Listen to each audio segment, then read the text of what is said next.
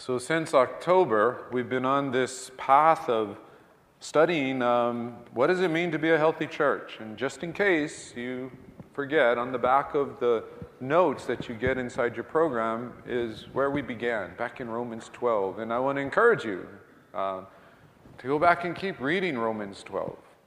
Read it again and again and again. Understand what it means to be a healthy church, because that's what God's called us to be. And this isn't just a fad or a trend. This isn't just a kick that the pastor's on and then next year I'm going to move on to something else. No.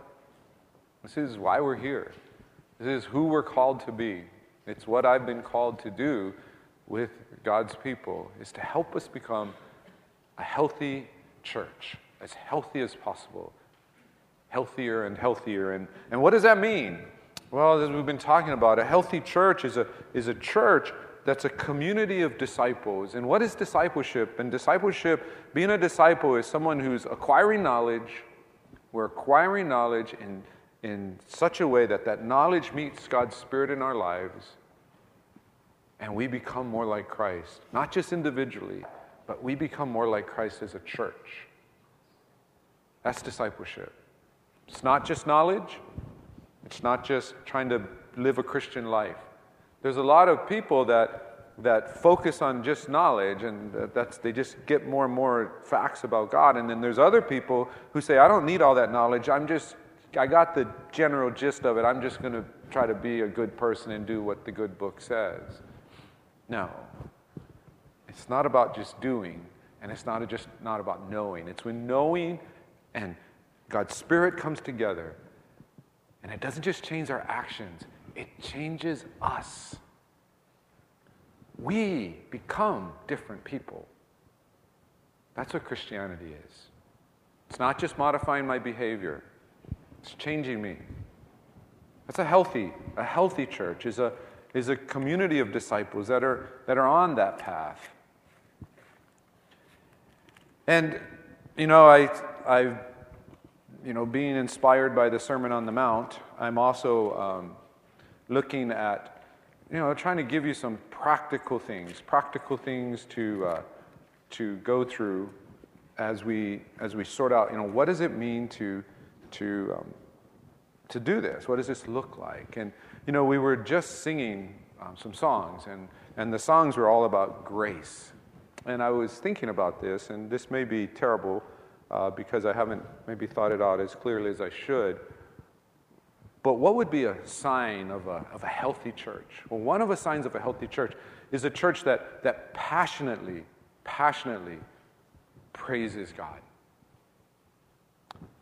Well, how do we do that? How do we get there, right? And by the way, passionately looks different in different cultures. If you go to passionate, say, football fans on the mainland, certain places, they never sit down. The student body will stand through the whole game. People are loud and cheering even when their team is losing. In Hawaii, passionate fans at Aloha Stadium, when an exciting touchdown is scored, looks about what you guys look like now. There may be a polite little clap. Oh, look, good play. In fact, if you stood at Aloha Stadium, you would be told, sit down, right? So passion does look differently. I can't judge it by how you look, but you can tell. And when I'm here, I'm passionately praising God. Passionately praising God. And let me tell you, when we sing about grace, here's what I want you to think about. If we're singing about grace, I want you to think not whether I know this song or whether I like this song. I want you to think about grace. You know what grace says? Grace says, I will sing this song, the song that I don't know, because Cheryl chose this song. Cheryl prays. She bugs me relentlessly about choosing the songs for worship. She cares so much. You'll do it for that reason. Out of grace. In fact, you'll do it for the other people who really love that song. Younger people who come in and they hear these hymns and they see people who've lived with these hymns sing them passionately out of grace. Out of grace. Sing those songs with passion. And some of us older, more seasoned people who don't necessarily get into all this new music, out of grace, sing passionately. If you don't know what this song is all about, ask. If you don't know why a song was chosen, ask. If you don't know the background, the scriptural text, ask somebody about it. And out of grace, we come together and we passionately praise God. Well, that's my advertising. Has really nothing to do with the sermon today. But I want us to be a healthy church, so in a way it does. It has a lot to do. And so we've had several sermons along the way, and the Sermon on the Mount as we're focusing on what is a disciple and what does Jesus say about being a disciple.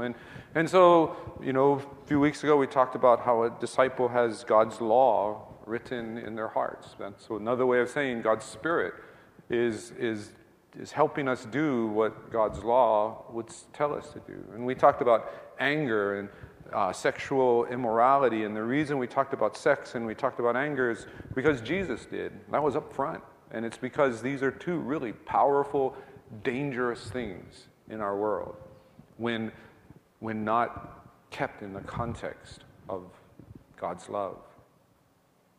Well, today we're going to talk about sin in general, but before we get there, I wanted to show you this photograph.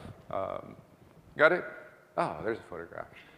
This photograph was taken in 2012. My sister took this photograph, so giving her free advertising if you wish to have her take photographs of you. You don't have to shave your heads, that's optional.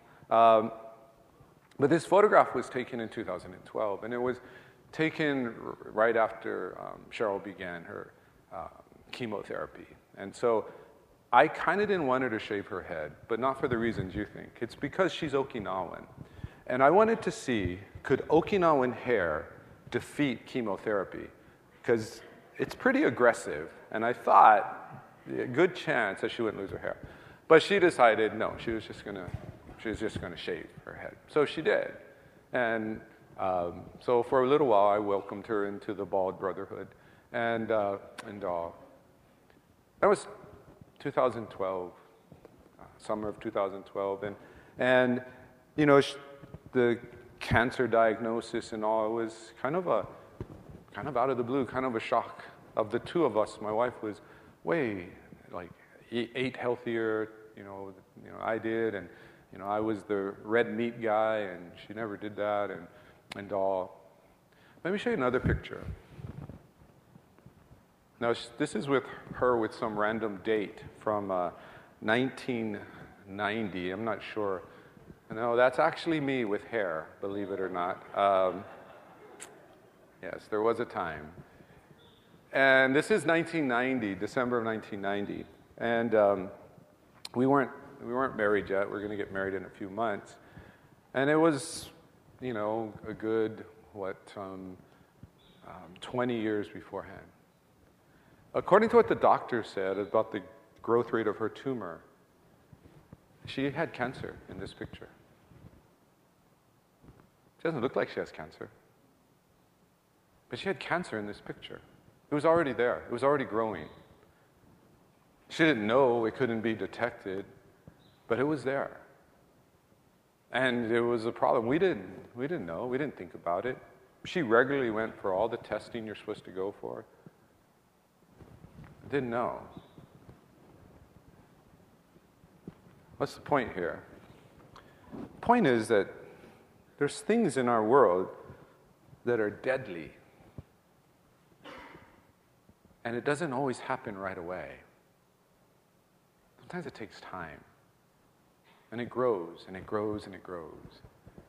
And sometimes we catch it early enough. Something can be done. And sometimes we don't. Sometimes it gets away from us and progresses too much. Cancer doesn't kill right away. It's slow.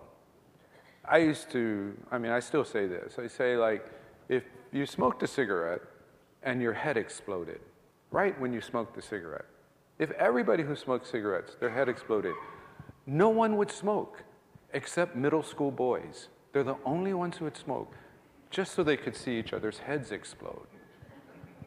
But no one else would do it.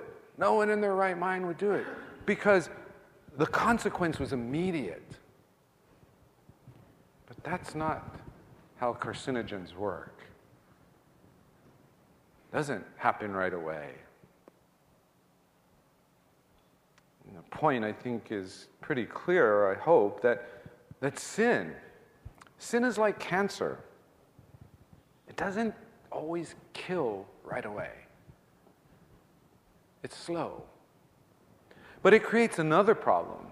The other problem is, if you always think you have cancer, then you're always going to be doing things. Every time you have a lump, you're going to go on to WebMD and you're going to go to the doctor and say, I got cancer, cut my arm off, please. Every time you feel like weak or whatever, you're going to think, like, I got cancer. I got to stop doing this. Cause a problem too. This slow, sometimes silent, even secret growing of a problem causes a problem when we become aware of it, because then we become paranoid that everything that's like it must be the same thing. And we end up undoing things that are actually good. You see, because if we know anything in this life, pain is a necessary part of growing. When I coach track and field and I'm out there before workouts, I tell them this hurts and it's supposed to hurt. You are not going to get better if you don't hurt. And that's kind of the story of life. Doing the right thing, growing, becoming healthier hurts. And it's supposed to hurt. So how do we know the difference? Well, part of it is being a disciple. We know the difference when we are able to look at what the Bible already tells us are the seeds of sin in our lives and the cancer that's already there. It's already growing. And that's a problem in today's world. It's a problem in today's world because in today's world, we've not only outgrown God. We don't need God anymore. That's for those primitive, infantile people to believe, the ignorant, those who still need a superstition. But we've also outgrown sin. We don't think there's such a thing as sin. In fact, sin is they're just lists of outdated rules that somebody a long time ago thought were a good idea. And this makes this doubly dangerous. Because if sin is like cancer, but we've decided there is either no sin or sin doesn't really negatively affect us, now sin is more deadly. It's more dangerous. If I don't have one, but I wish I had one because it would be kind of fun.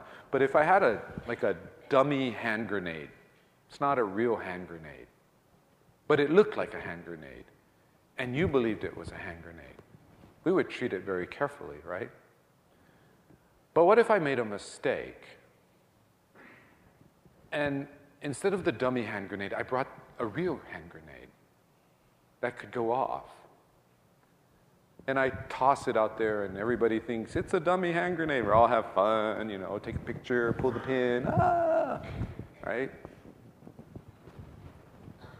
That's what's happening in our world. We've decided there's no sin, or sin is not dangerous. Sin is just rules that some arbitrary God made. It's our option to choose them or not. We need to understand this, that if God is indeed the God of love, He would never make a rule that isn't somehow an expression of His love. In other words, He's trying to help you and he's trying to protect you. So, we continue in the Sermon on the Mount. We're looking at what Jesus is saying about how disciples live.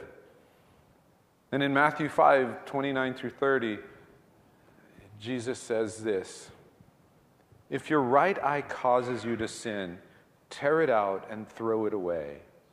For it is better that you lose one of your members than that your whole body be thrown into hell. And if your right hand causes you to sin, cut it off and throw it away. For it is better that you lose one of your members than that your whole body go into hell." Right eye, right hand. Jesus is talking about what we see and what we think and also what we do. And he's already talked about that before. Adultery is not just what you do, it's also what you think. Murder is not just what you do, it's also what you think. So he's already made this point for us.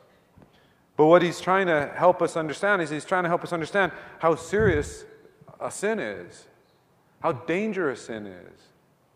I remember when Cheryl came back from the doctor, and it was one of the appointments where they were going to schedule her surgery. And she's like, the doctor says, we can do it a couple months from now, we can do it now. My thing was, get it out. Cut it out. The sooner the better. Do it tonight, tomorrow, I don't care. If I knew how to do it, I can do it on our kitchen table, right? Get that out. Get that deadly thing out as soon as possible. That's what Jesus is saying. He's saying, why are you playing with something that's so dangerous? Thinking that it's not going to hurt you. Or maybe it's not really that bad. First thing we need to know is that sin is dangerously deadly. Two adverbs back to back. They don't teach you that at seminary. That's all me. Sin is dangerously deadly. Dangerously deadly. We need to understand that sin is not just the difference between right and wrong. When we think that sin is just kind of a moral question of right and wrong, we're one step away from just believing that it's arbitrary. That God just decided, I gotta have rules. What will the rules be? Here's one. Here's a good one. Here's another good one. No. We need to understand that everything he tells us that we should do or not do is to help us. It's to save us. It's to protect us. And when we don't do it, it is dangerous and it is deadly. It might not kill you today, but it will kill eventually. And I'm not just talking about, some futuristic, death. I'm talking about killing right now. It's not always the physical death. That's what a lot of people think about. They just think about just the physical death. Oh, so you're saying if I sin that God's going to make me sick, or God's going to, make my business go under. That's what's going to happen. That's what you're talking about. Or that someday I'm going to die. No. What I'm saying is that if you are in sin, if sin is in your life, you are dying right now. And the most important part of you is dying. That part that claims to be like Christ. That part that says, I want to be one body in Christ with my brothers and sisters. It's the thing that prevents us from getting too close to one another. It's the thing that keeps our churches so weak because we don't want to be in each other's lives. There's a reason for that. There's a reason that we push away from intimacy with our brothers and sisters in Christ. That we think it's weird and awkward and we don't want to be a part of it. There's a reason for it. And it's not cultural. It is sin. And it's sin that's grown. And it's killing our churches. Oh, our churches still will have meetings and there'll still be lots of people. But remember, a healthy church is not a building, and it's not a place, and it's not a group of people who gather in that building. A healthy church is a community of faith built on God's love, bound by His Spirit. That we are in love, not just with God. And it sounds weird to say it, but I'm going to say it anyways. We are in love with each other. Can we truly look around this room and say, I am deeply in love with everybody else in this room? That's what a church is. We've accepted something far less than what a church is. And it's because there's cancer in us. There's sin. And we've just let it go because it doesn't kill us right away.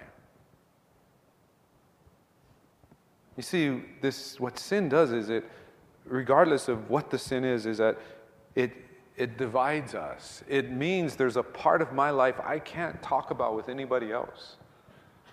And the more of my life I can't talk about with anybody else, the weaker my relationship is going to be with that person. If we have weak relationships, we can't have healthy churches. It breaks down community. We cannot have healthy churches when there is sin, because all sin works against healthy communities. Just look at the 10 Commandments. Just look at the second tablets of the 10 Commandments. Every single one in the second tablet works against healthy communities. Do you think you can have healthy communities where murder's cool? We're good. One of you comes in, somebody's sitting in your pew that you always sit in, you take them out. We'll have processes to clean up the mess so we can continue on, but hey, it's cool. Is that going to make us a stronger community? Well, stronger in some ways, probably. But not really. What if you came to church services like this and like you came and you had to hold your purse like this, or you hold all your possessions because you're afraid that person next to you is going to steal your stuff? What kind of conversations can you have with people if you know that after you talk to them, they're going to misrepresent what you say to somebody else? Do you even want to talk to these people? You're certainly not going to tell them anything important. And you cannot build healthy communities. I haven't even talked about adultery. I talked enough about that last week. Or coveting. If you're sitting around wishing you had what someone else had, whether it's their lives, their jobs, their whatever they're doing in the church, their recognition, their notoriety, their family, their spouse, you covet it. Is that going to build healthy communities? The answer is no. In fact, it works against it. It's one of the ways I actually define sin, that sin is anything, even things that would otherwise be good. It is anything that works against healthy communities. If you want to tell me that I've had this great, revelation from God and breakthrough, and so now I'm going to go up and live up on the mountain all by myself and be close to God and commune to God, I would tell you, you're not talking about the God in the Bible. Because the God in the Bible says, we get closer to Him, we fall more deeply in love with one another. We don't separate. We don't isolate. We don't go our own way. No, we draw together. Healthy communities. Healthy communities. They break down when sin is left. The second thing that Jesus is saying, the language that He's using is, you need to do this as soon as you know. Paul later on will talk about anger and says, don't let the sun go down in your anger. Last week we talked about if you're coming to the altar to make a sacrifice and you realize your brother has an offense against you, leave your sacrifice and go right away. Take care of it immediately. The longer we let sin continue, the worse the consequences. I wish there were a test that when you saw that picture of the young, cool-looking Matt and Cheryl, okay? Not the later, mature, very dignified Matt and Cheryl, but the cool-looking one. You guys remember, right? I had hair. I wish, good, thank you. I wish in that picture there was a way back in 90 that we could have known that Cheryl had a tumor growing, and we could have taken care of it then. But we didn't know. There's no way to detect it. We didn't know. But there's a lot of times now we know there's something small that if we let it go, it's going to grow. It's going to keep growing, and it's going to hurt us in terms of being a healthy community. We're always looking. We're always trying to deal with things immediately. Time does not heal all wounds. That is a lie. I couldn't just say, if Cheryl had come home in 2012 and said, hey, doctor said I got cancer. Hey, let's just give it a few years. It'll go away. Because, time heals all wounds. It'd be stupid.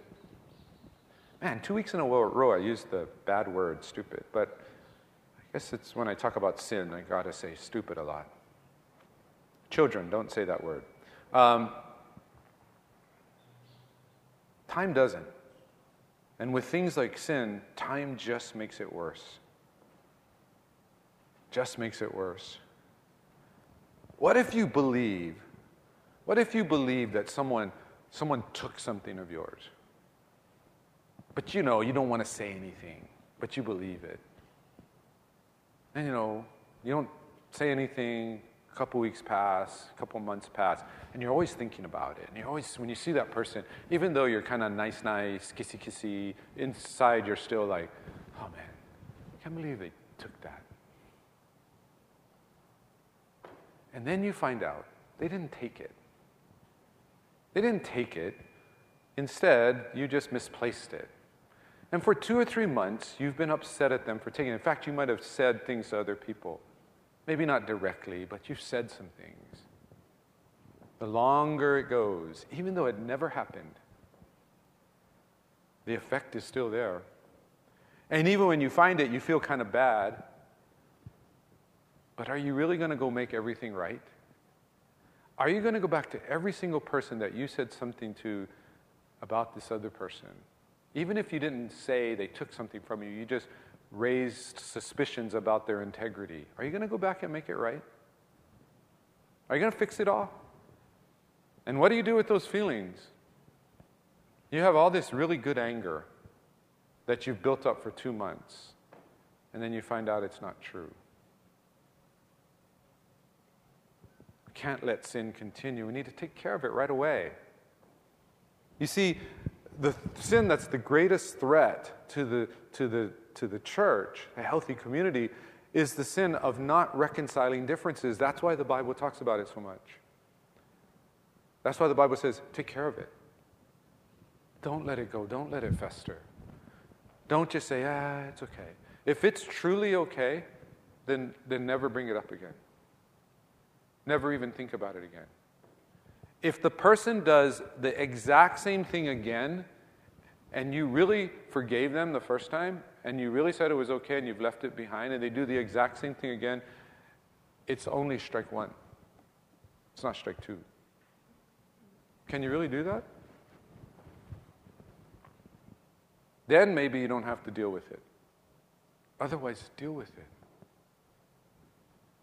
Otherwise, go and talk to the person. I love when people start conversations with, this really doesn't bother me, but what they're saying bothers the heck out of them. They wouldn't be bringing it up otherwise. I'd rather them do that than not bring it up at all. the last point that we don't totally get out of this passage, but we get it from the kind of the greater teaching of church, of the Bible, and we certainly see it in Romans chapter 1, where sin is rooted in a personal rejection of God.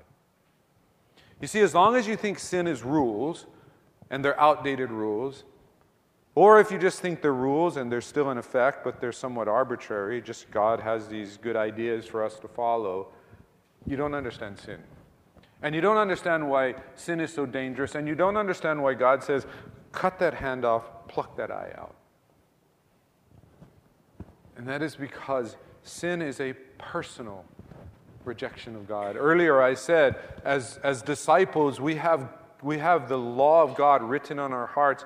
And I've made this point before, but let me make it again, that the reason God wants the law written on our hearts is because it's written on His heart. The law is an expression of God's love. It's an expression of who He is. And when you say it's outdated, you are saying, God, you are outdated. When you're saying, I will only selectively follow it, you are saying, God, I will only selectively follow you. And you're not rejecting His rules, you're rejecting who He is. We forget that.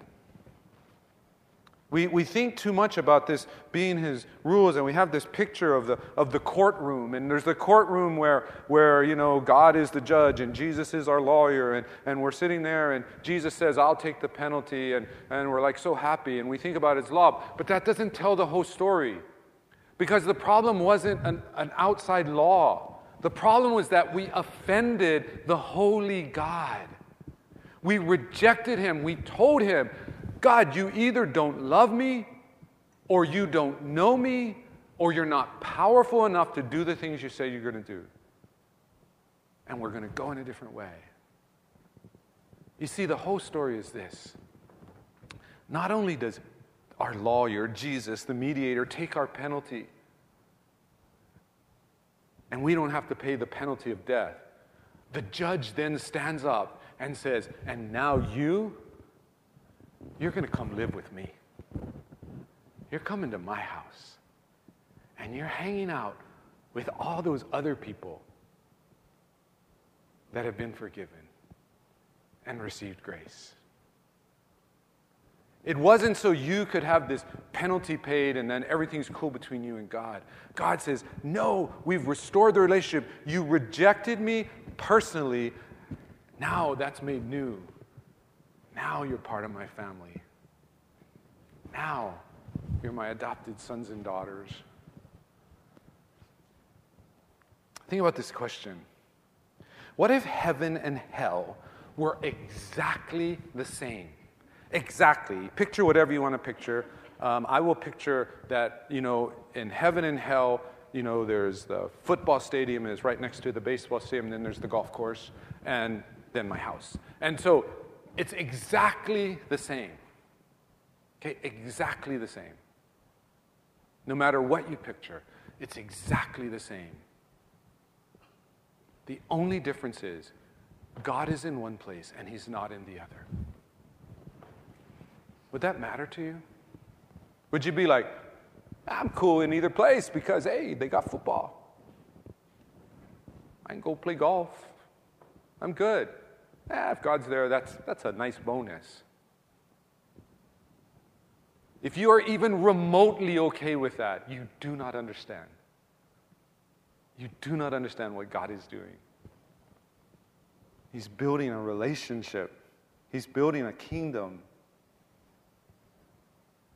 You see, we've convinced ourselves that sin is not wrong or it's not that dangerous.